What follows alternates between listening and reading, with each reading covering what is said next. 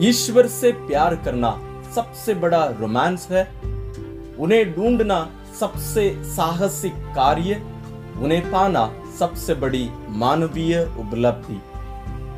यह कहना है महान संत अगस्टिन का। संत अगस्टिन का जन्म 354 में हुआ और उनकी मृत्यु 430 में हुई। इनकी मां मोनिका इनके लिए 18 साल प्रार्थना करके इनका मन परिवर्तन पाई और उस मन परिवर्तन के बाद ये एक पुरोहित बने और एक महाधर्माध्यक्ष और हमारे क्रिस्तीय इस शास्त्र के एक महान लेखक ये माने जाते हैं। और इनके लेख आज भी हम जो पुरोहित बनते हैं, फादर बनते हैं, आज भी इनके लेखों को पढ़ना, अध्ययन करना अनिवार्य है। यदि आपको अवसर मिले आप इनकी जीवनी जरूर YouTube चैनल से देखिएगा। आज हम इनके इस महान कथन के बारे में मनन कर रहे हैं। इनके साथ वचन से भी, जैसे हम हर दिन करते आ रहे हैं, इससे जुड़ी एक वचन लेकर हम मनन करेंगे। आज एक बहुत ही रोमांटिक बात, क्योंकि हम ईश्वर के साथ हमारे रोमांस के बारे में मनन चिंतन करने के लिए संत अगस्तिन द्वारा बुलाए गए हैं। संत अगस्तिन के बारे में यदि आप नहीं जानते हैं, एक बात आपको मैं बताना चाहूंगा। संत अगस्तिन एक महान साधारण मनुष्य थे। महान और साधारण दोनों कहने का मतलब यह है क्योंकि वे ईश्वर की खोज में थे और उनको पाने के लिए वो हर जगह गए। उस समय जो अलग अलग विचारधाराएं थी, हर लोगों के पास वे गए। वास्तव में उनके बचपन में ही वे बपतिस्मा प्राप्त नहीं किए थे, क्योंकि उनके पापा एक गैर क्रिस्तीय थे। उनकी मां मोनिका क्रिस्तीय परिवार से थी। लेकिन संत अगस्तिन एक दिमाग से चलने वाला लड़का या आदमी होने के कारण वे दुनिया में ढूंढे हर चीज, विशेष रूप से ईश्वर की खोज करने निकले और वे कहीं भी ईश्वर को नहीं पाए। संत मोनिका अपने बेटे के लिए ईश्वर से 18 साल घुटने के बल आंसू बहाते बहाते प्रार्थना करती रही। ईश्वर उनकी प्रार्थना सुनी और उनका मन परिवर्तन हुआ। ना केवल मन परिवर्तन हुआ, वे एक पुरोहित बने और धर्माध्यक्ष बिशप बने। उनके इस कथन का मतलब क्या है? ईश्वर से प्यार करना सबसे बड़ा रोमांस है। वे इस शब्द का उपयोग कर रहे हैं अंग्रेजी में। वे ये कहते हैं to fall in love with God is the greatest romance. असली में हिंदी में उतने जोर के साथ नहीं बोल पा रहे हैं। उसका अनुवाद करते समय शायद उसके जो गहराई है, मुझे पूर्ण रूप से मैं उसको प्रकट नहीं कर पाया हूं। लेकिन उनका कहना देखिए, ईश्वर से प्यार करना सबसे बड़ा रोमांस है। जब हम ईश्वर के प्यार के बारे में सोचते हैं, क्या कहीं रोमांस दिखता है? नहीं, हमें ये सूखा प्यार जैसे लगता है। ईश्वर मनुष्य बने, हमारे लिए दुख उठाए, मरे, पुनर्जीवित हुए और हमारे लिए स्वर्ग में विराजित है, वो इंतजार कर रहे हैं। एक बहुत अच्छी कहानी या एक कल्पना जैसे लगता है और इसमें कोई मजा नहीं, जैसे हम कहते हैं ना, कोई मजा नहीं इस लव में। लेकिन संत अगस्तिन कहते हैं कि ये सबसे बड़ा रोमांस है। ईश्वर के प्रेम में रोमांस है। कैसे? क्या आप किसी से प्यार करते हैं, वो किसी भी प्रकार का, आप उनके लिए क्या कर सकते हैं? प्रेम प्रेमी को प्रेमिका के समान बना देता है या प्रेमिका को प्रेमी के समान बना देता है। आज हम दुनिया में जो प्यार देखते हैं वो क्या होता है? प्रेमी प्रेमिका को अपने समान बनने के लिए दबाव डालता है या वो उल्टा भी होता है। लेकिन वास्तविक ये रोमांटिक प्रेम, ये जो ईश्वर का जो रोमांस है, वो क्या किया? उनको वो स्वर्ग से इस धरती पर ना केवल ले आया बल्कि हमारे समान बना दिया। वे हमारे समान रहे, आपके समान रहे। वो कितना रोमांटिक है। आप थोड़ा सा कल्पना करके देखिए, आप यदि थोड़ा सा बुजुर्ग हैं, आपके विवाह के समय आप लोग पति पत्नी के बीच में जो प्यार था, या आप यदि युवक युवती हैं आप लोग मूवीज में देखे होंगे या स्वयं अपने जीवन में अनुभव किए होंगे।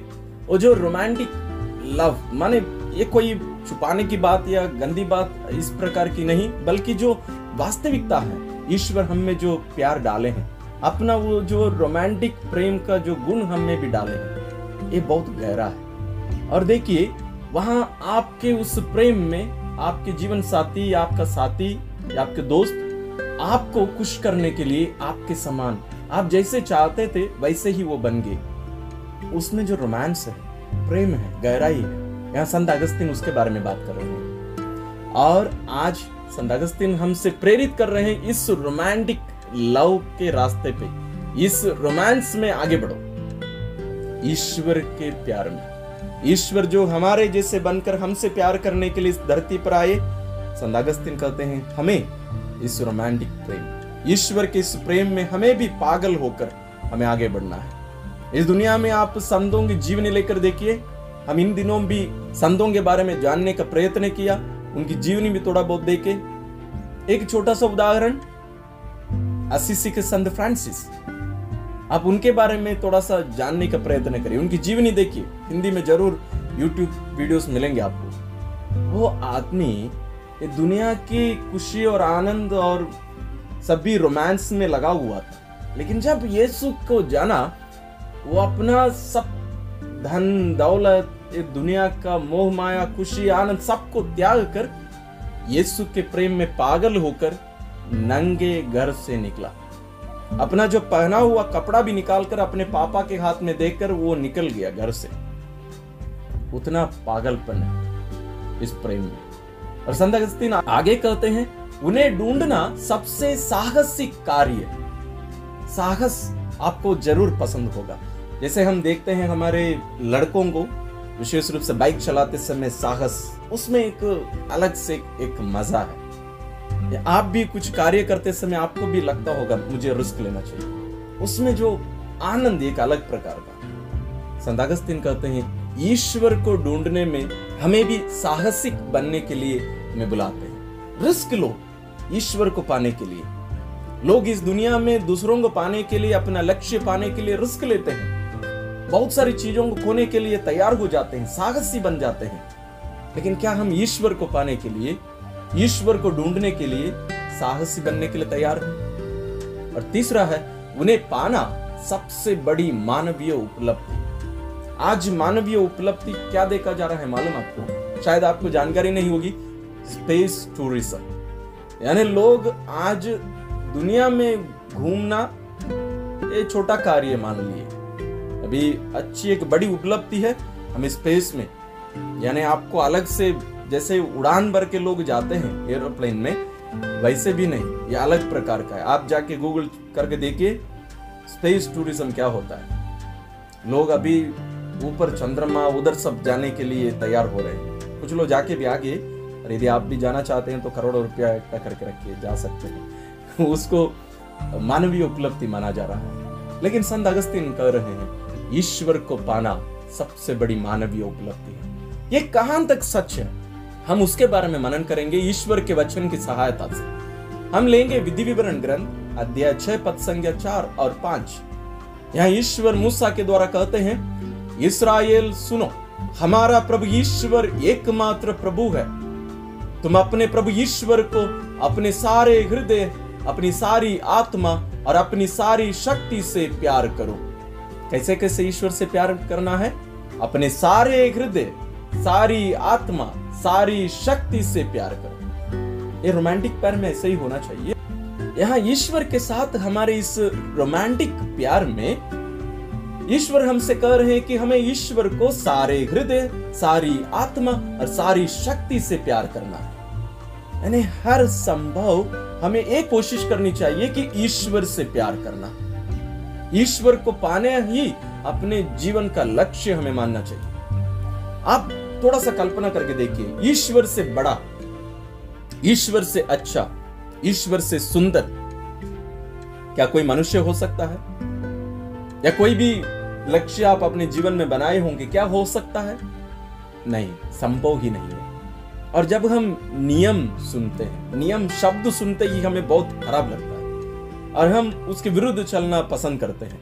आदम और हेवा से ईश्वर कहे इस फल को मत खाना, और उन लोग उसी को ढूंढते गए।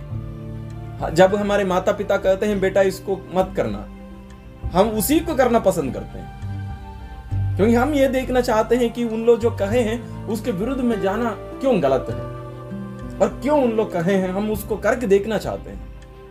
ईश्वर ये जो आगे हमें दिए हैं उसका मतलब यह है ये सच है, इसलिए ईश्वर हमसे कह रहे हैं इसको करना ही हमारे लिए लाभदायक है, और इसको नहीं करना हानिकारक। इसलिए उसको एक नियम बना दिया गया है ताकि हम उसका पालन करें। लेकिन हम इसको एक नियम के रूप में ना लें, हम इसको रोमांस के रूप में, एक प्रेम के रूप में इसको लें। ईश्वर जो आपके प्रति अपने प्रेम के कारण पागल होकर आपके समान बनकर इस धरती पर आया, आपको अपने उस रोमांटिक प्रेम में एक प्रकार से हम कह सकते हैं फंसाने के लिए, आपको लुभाने के लिए दुख उठाया, क्रूस पर मरा और आपसे कहा देखो मैं तुमसे कितना प्यार करता हूं। आप मूवीज में देखे होंगे जहां लड़का या लड़की जाके एक लाल गुलाब रोज फ्लावर पकड़कर अपने प्रेमिका या प्रेमी के सामने घुटने टेक कर उसको प्रपोज करते हैं, उनसे कहते हैं मैं तुमसे प्यार करता हूं, क्या तुम मेरे प्रेम बनने के लिए तैयार हो या बनोगे।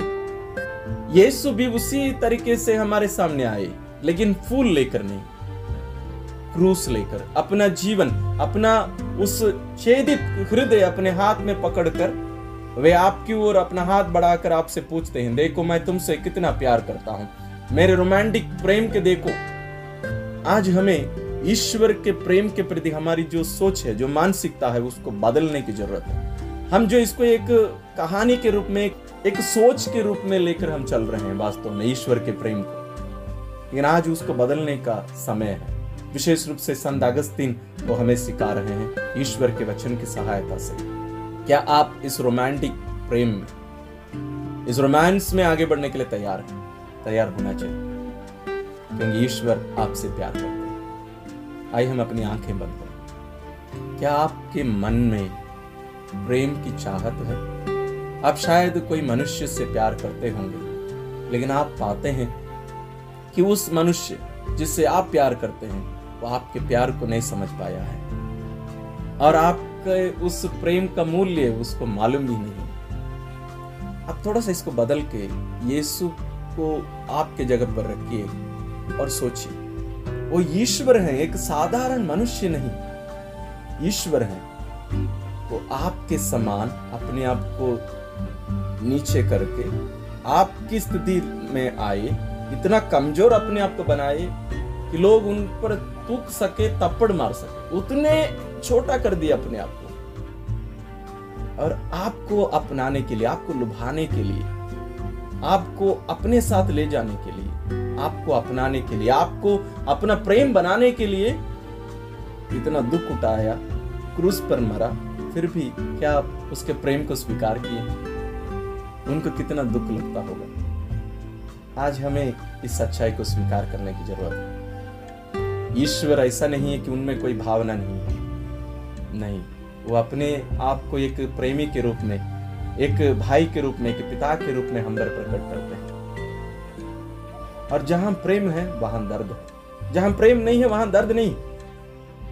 आज आपके प्रति अपने प्रेम के कारण, मेरे प्रति अपने प्रेम के कारण यीशु छेदित है। आज भी यीशु अपना हाथ फैलाकर हमें बुलाते हैं, देखो मैं तुमसे कितना प्यार करता हूं, मेरे हृदय को देखो। प्रभु यीशु का अति पवित्र हृदय का जो त्योहार है, इसका मतलब यही है, ये कोई कहानी नहीं, कोई कल्पना नहीं है। आज आप यीशु के प्रेम में पागल होने के लिए तैयार हैं। हम इस दुनियाई मोह माया में, लोगों के प्रेम में पागल हो जाते हैं, लेकिन क्या आज ईश्वर के प्रेम में, ईश्वर के लिए पागल होने के लिए क्या आप तैयार हैं? हमारे पहले बहुत सारे लोग चले गए जिनको हम संत कहते हैं। लोग हंसते हंसते अपना जीवन कुर्बान कर दिए यीशु के नाम पर, यीशु के प्रेम के लिए, यीशु को पाने के लिए। कैसी यात्रा में आप भी जुड़ना चाहते हैं? यीशु चाहते हैं कि आप हाँ करें। आइए हम प्रार्थना करें। ये हमारे प्रिय यीशु, ये मेरे प्राण प्यारे यीशु, मैं सबसे पहले मेरे प्रति आपके प्रेम के लिए आपको धन्यवाद देता हूं। आपका प्रेम अकल्पनीय है और मैं आपसे माफी मांगता हूं, विशेष रूप से उन सभी क्षणों के लिए जब मैं आपके प्रेम का अनदेखा किया, आपके प्रेम को अस्वीकार किया, आपके प्रेम को एक कहानी के रूप में मैंने लिया, एक वास्तविकता के रूप में, सच्चाई के रूप में मैंने नहीं लिया। मैं आपके प्रेम पर विश्वास नहीं कर पाया। मैं ये स्वीकार नहीं कर पाया कि मुझ जैसे इतने कमजोर पापी मनुष्य से आप इतने विश्वमंडल के ईश्वर कैसे मुझसे प्यार कर सकते हैं। ये कहकर मैं कभी आपके प्रेम को स्वीकार नहीं कर पाया, आपके प्रेम को मैं कभी सच नहीं मान पाया और इस कारण मैं आपको दुख दिया हूं, मैं आपके प्रेम को ठुकराया हूं, अनदेखा किया हूं। उन सभी क्षणों के लिए मैं आपसे माफी मांगता हूं और आज हमें आप कृपा दीजिए कि हम आपके प्रेम को समझने पाए, अनुभव करने पाए, स्वीकार करने पाए और हम भी आपके समान इस प्रेम की यात्रा में आपकी खोज में निकले और आपको पाना ही हम हमारे जीवन का लक्ष्य, हमारे जीवन का उपलब्धि मानकर इसके लिए अपने संपूर्ण जीवन अर्पित करने की कृपा हम सबों को दीजिए। प्रभु यीशु, यहाँ हमारे साथ इस प्रार्थना में जुड़े हुए आपके इन भाई बहनों को, आपके इन प्रियजनों को आपके हाथों में अर्पित करता हूं। उन्हें हर एक को आप आशीषित करिए, सभी को अपने आशीर्वाद से भर दीजिए। विशेष रूप से इनके अन्य जो भी प्रार्थनाएं हैं, उनकी जरूरतें हैं, सब कुछ आप जानते हैं, उन सबको पूरा करने की कृपा करें। और ये सभी भी, हम सभी, सारी मानव जाति आपके इस प्रेम को, जो आपको इस दुनिया में हमारे समान इस धरती पर ले आया, हम समझने पाए, स्वीकार करने पाए और आपके प्रेम को हाँ कहकर, अपना कर, अपने आप को आपके लिए अर्पित करके आपके लिए जीने की कृपा हम सबों को मिले। हम ये प्रार्थना करते हैं अपने प्रभु क्रिस्त के द्वारा, आमीन। महान संत अगस्तीन के द्वारा ईश्वर आप सबों को आशीर्वाद प्रदान करें।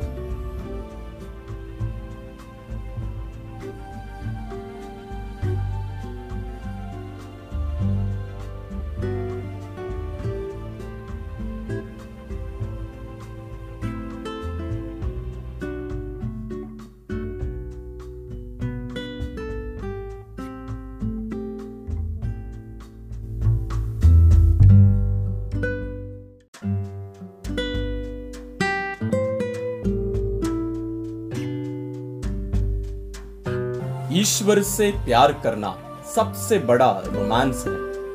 उन्हें ढूंढना सबसे साहसिक कार्य, उन्हें पाना सबसे बड़ी मानवीय उपलब्धि। Greater glory of God podcast में आपका स्वागत है।